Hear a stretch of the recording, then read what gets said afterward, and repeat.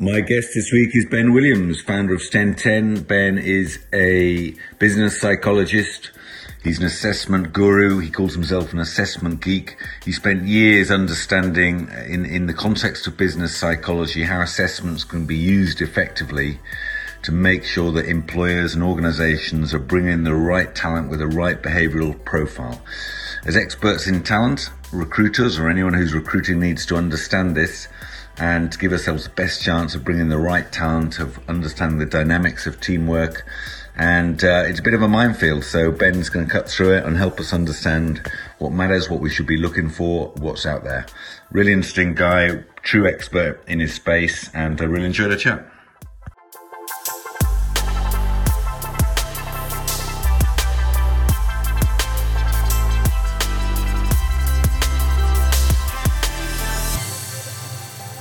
Very warm welcome to the TRN Podcast. My guest today is Ben Williams, CEO and founder of STEN10. Thank you for joining us, Ben. Hello, Gordon. Pleasure to be here. Thank you for having me. Now, you are what I would describe as an assessment guru, but I think your sort of official qualificational title is occupational business psychologist. Is that right? That's right. Yeah. Basically, like many psychologists, we went down the potential path of the clinical route or the forensic psychology route, but then actually we found a real interest in looking at predominantly more normal people in inverted commas within the workplace. So analysing personality, motivators, drivers in a work context. Yeah, no, love it. And your journey that's taken you to this place where you've got this business that focuses purely on assessments, and we'll get into a little bit of the different types of assessments in a moment, but your journey to get them, I mean, you worked for recruiters.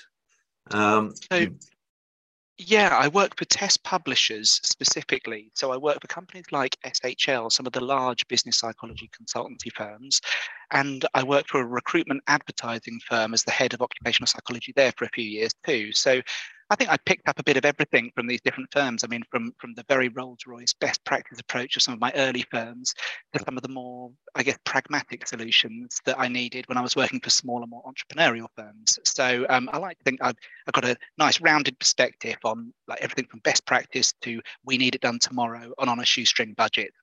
Love it. And you were chair of the Association of Business Psychologists for a number of years. So you're right at the heart of the industry.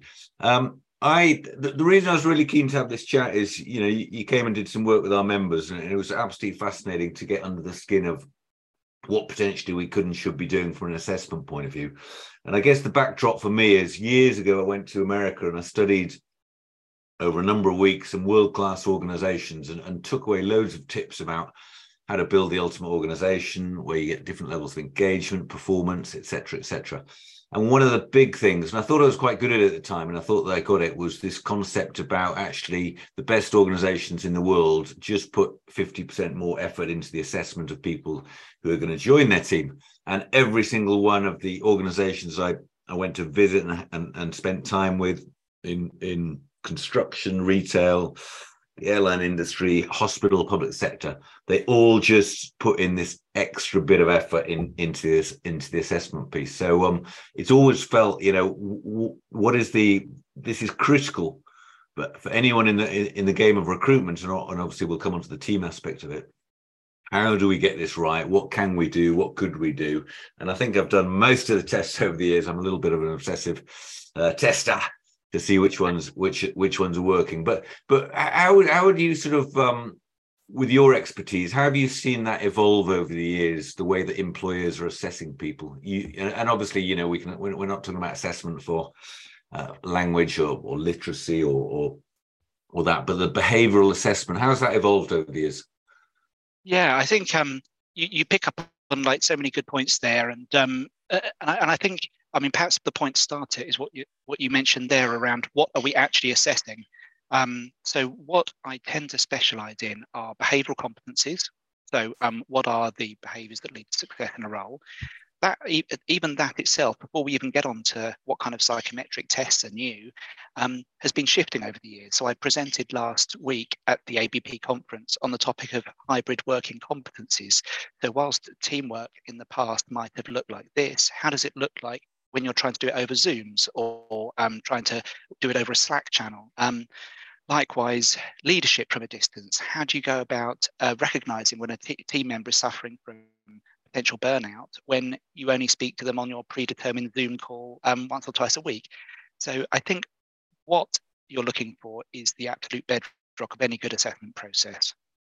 Then the way in which you get to that insight for any particular individual is really varied.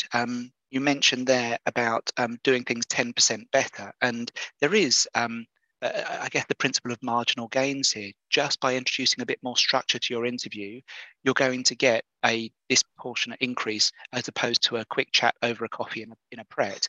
But then from there, you can take it into the world of personality questionnaires, motivation questionnaires, and even some of the new developments around game-based assessment, where you get people to play a computer game. They don't even realize essentially what you're testing, but through the way in which they've played the game, you can infer certain things. So if they really try again at a particularly tough level in the game, then what these companies show is that relates to the personality trait of persistence.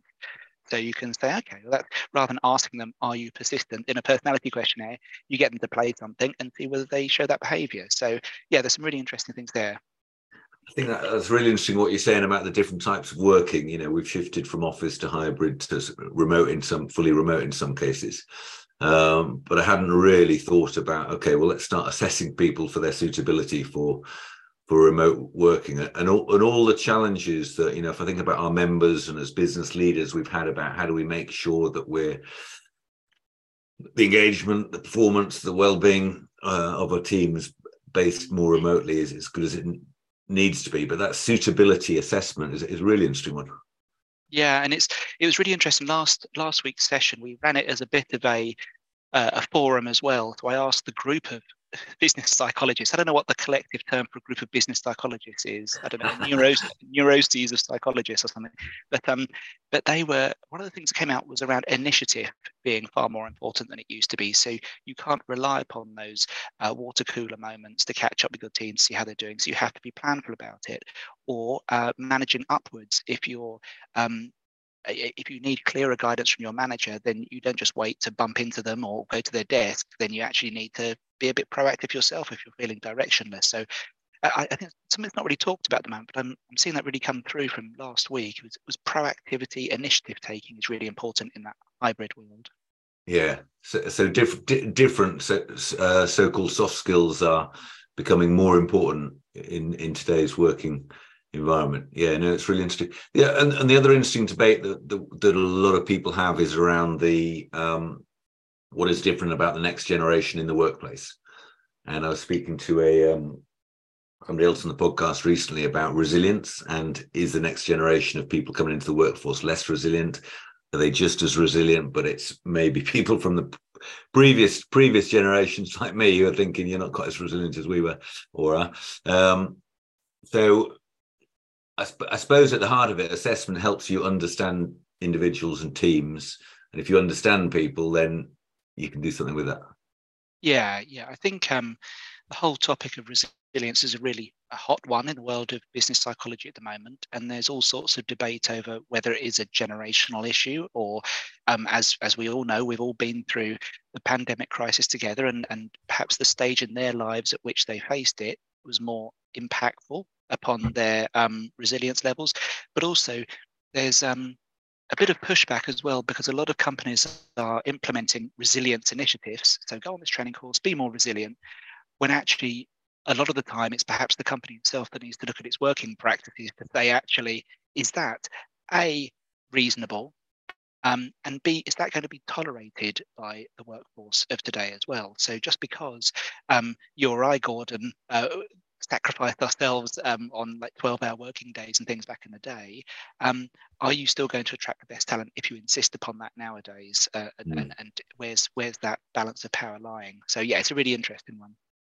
Do you all the years that you've been working on the assessment side of things, is it becoming more common practice to use assessments of different types? Because again, 15 years ago, when I was I was an HRD and I was assessing people all over the place, I tended to use formal assessments for senior hires in particular. And for further down that, other people who are middle management or in non-management roles, I might tend to come up with some creative free tests that I'd somehow that probably weren't validated at all, but just to keep on assessing. But has it become more commonplace? Is it more popular and more widely used than it was before? I would say that the vast majority of my work is in the graduate recruitment space, because the return on investment is very easily demonstrable if you're doing it over thousands and thousands of people. So if you say, well, actually, we've reduced 6,000 applicants down to 100 that need to come to assessment centre via these tests, and you don't need to interview each of them, or you don't need to review hundreds of CVs. You can use some psychometrics. So I'd say they are as popular as they ever were. I would say that certain tests have come and fallen in favour over the years. So a few years back, situational judgment tests were over half of the work that we did, where you place people in a hypothetical scenario and you say, how would you address this and how wouldn't you address it?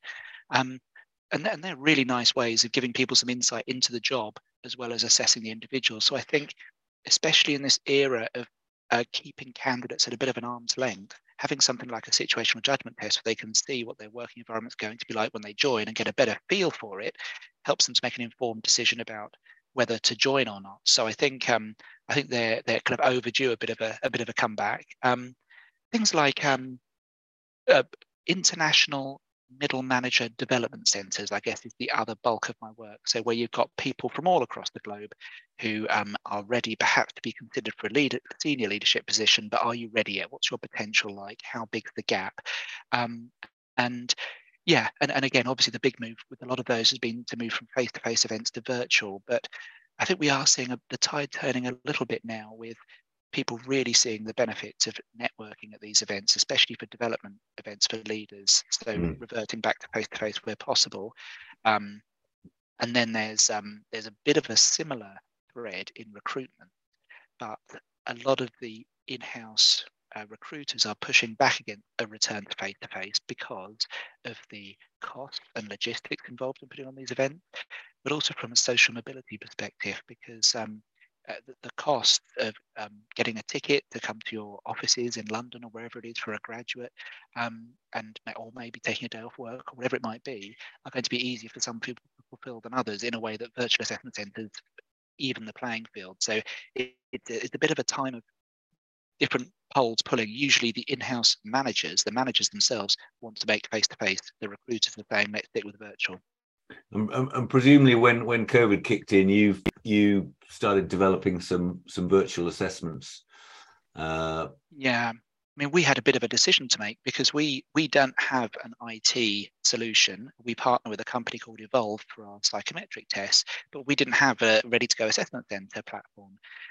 We thought about developing our own, but to do it properly, it takes a long time. So in the end, we found a partner called TopScore, who we do a lot of our work through, or use a combination of, this is a kind of more towards the pragmatic end of the spectrum, things like Dropbox, Google Docs, to be able to share information in advance. And obviously those kind of ways of doing it are less secure and they're less slick, but they can get the job done still. So yes, it was certainly a period of flux for about 6 months, where the taps were turned off face-to-face overnight, and we had to say, how on earth are we going to do this? So drop it entirely, or move online.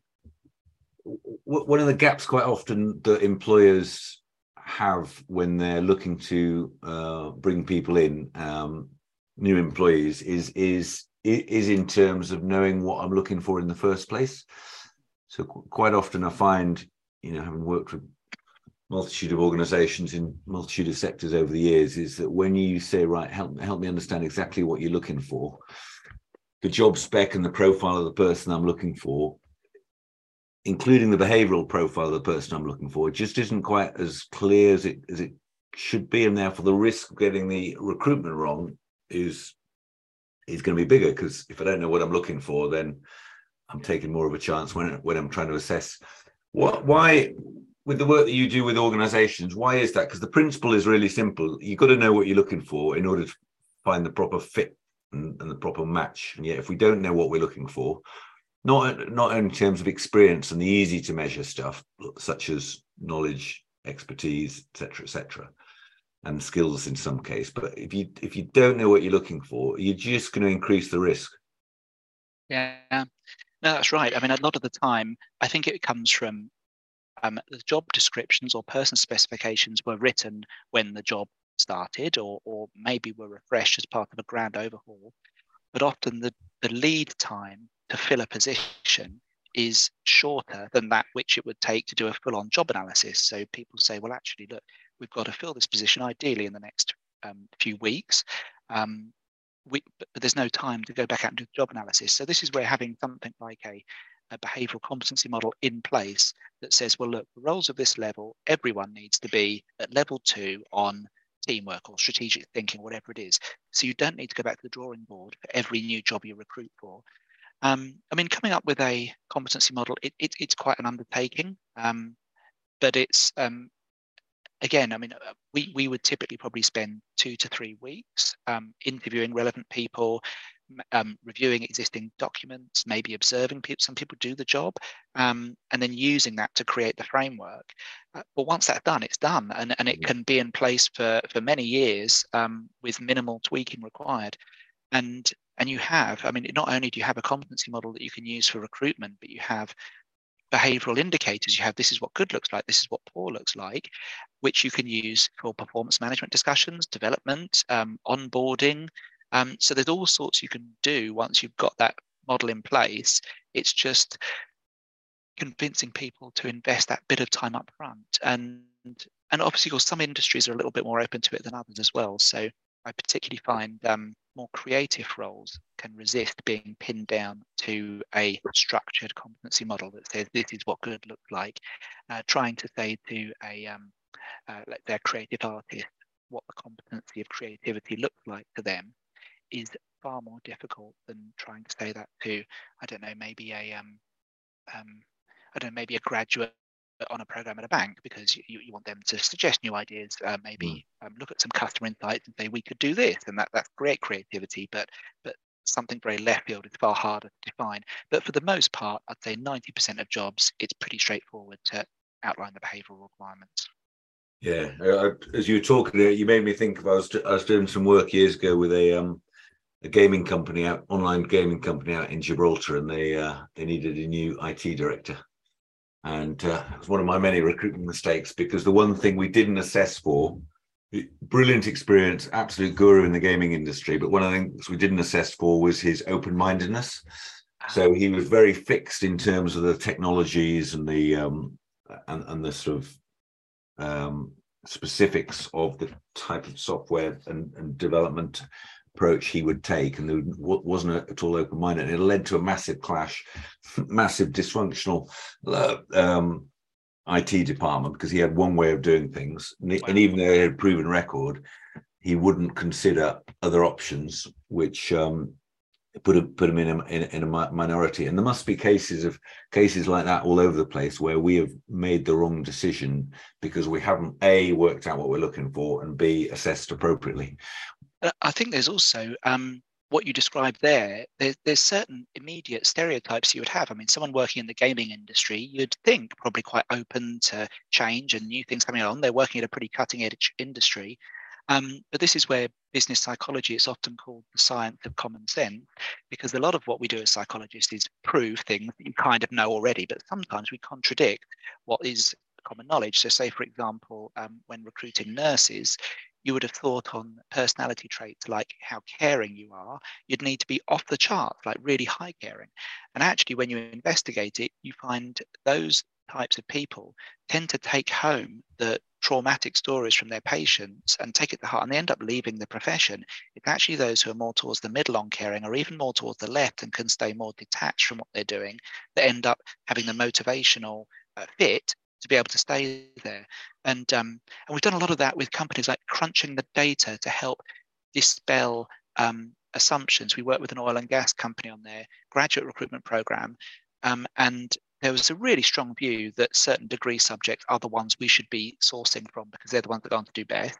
And it was found there wasn't. I think it was basically, it was for a commodity trader's role, and the expectation was that those with an economics degree would be the best. And actually, it turned out those with more of a kind of natural sciences type degree were the ones that ended up going on to do best. test. So yes, it's trying to challenge preconceptions that are entirely reasonable, but through data that you can throw up some interesting surprises like that too. I mean, a couple of challenges again, thinking about the people using assessments. Challenge number one is cost, because there's a cost to these things. Some are more expensive than the others, and the other one is which one do I use? Because there's a lot of them out there, and a lot of them seem to be able to pop. You know, I've walked around exhibitions over the years, and you see multitude of assessments that are in place, and some of them, when you dig deep, they just look very sexy, but they've not been validated in any way, shape, or form. And it is challenging when you're thinking, right, exactly what do I need to assess, and which is the best tool out there. Have you got any sort of tips if you're not if you don't have your expertise? How do you go about choosing the right one? Yeah, I think there's always so on the cost question. I mean, that is obviously a key consideration. In large, often the prices come down with the more people you're assessing. So you can get to as little as £2 or £3 per person when you're assessing large numbers on ability tests. But then for some leadership assessment psychometrics, you could be looking at a couple of £100 per person. So it's a vast range. I know on our webinar session that we ran that I don't know if a recording's available of that, but I ran through a bit of a shopping list for a good test. So I think the key thing you want to ask of any publisher is, where did the theory come from this? So what's it rooted in? Is it just their gut feeling about what makes a good person, or is there something solid behind it? Then there are, you can impress your friends and wow those at dinner parties by revealing your knowledge of psychometric properties of tests that you need to get. So there's something called reliability, which is how consistent the questionnaire or test is at measuring something. You ask, what's your reliability? If they can't give you an answer, then I'd probably say walk away. If they can give you an answer, then you're looking at about 0.6 or above for personality questionnaires, 0.7 for ability tests. And that basically says how accurate is it. 1 would be perfectly consistent, 0 would be wildly inconsistent in measuring someone. So 0.6 or above-ish. Then validity. You ask, what validity studies have you done? If they say, we've not done any, then again, you walk away. If they've done some, then you could say, how strong relationships did you find? And what you're looking for is about 0.3 or above. And again, a 1 would mean perfect prediction. A 0 would mean you might as well draw a name out of a hat. A 0.3 says you're moving above random chance to a significant degree there. But then there's other things you want to ask about. You'd probably want to say, has this test been looked at for adverse impact on certain groups, so certain ethnic groups, gender, age? Again, if they haven't looked into that, then again, I'd be wary. What kind of comparison groups? So when someone scores on a test, you don't just know that they scored a 12 out of 15. You need to know, is a 12 out of 15 any good? Is this really really good score or really poor one? So you want some comparison groups that you would compare that score against, and you want those to be appropriate to what you're recruiting for. So if they've only got graduate recruitment norms and you're looking for executive level recruitment, then that's probably not great. And then you've got things like what reports are available. So you'd like a profile chart, maybe a bit of narrative, but are there development tips? Are there interview questions? Are there color codings against competencies, for example? And then obviously you'd also want to maybe check the IT aspects of it. So tell us a little bit about the test platform. Can you adjust it for people with disabilities, like more time or different font sizes? Can it easily interface with other pieces of software like applicant tracking systems or HR systems? Is it stable? Has it been tested at volume before, or is it the risk there that it will fall over as soon as the volume gets high? So, I mean, that's a selection of things you can ask. Grill the poor salesperson with those questions, but that would give you a really good foundation that the test you're about to choose to use has been properly developed and is going to give you the results that you want. Yeah, love it. And I know one of the things you do at STEM 10 is you actually develop bespoke assessments, which I actually love the idea of having a bespoke assessment. I tried something a few years ago, which was a brilliant idea, but very badly executed by me.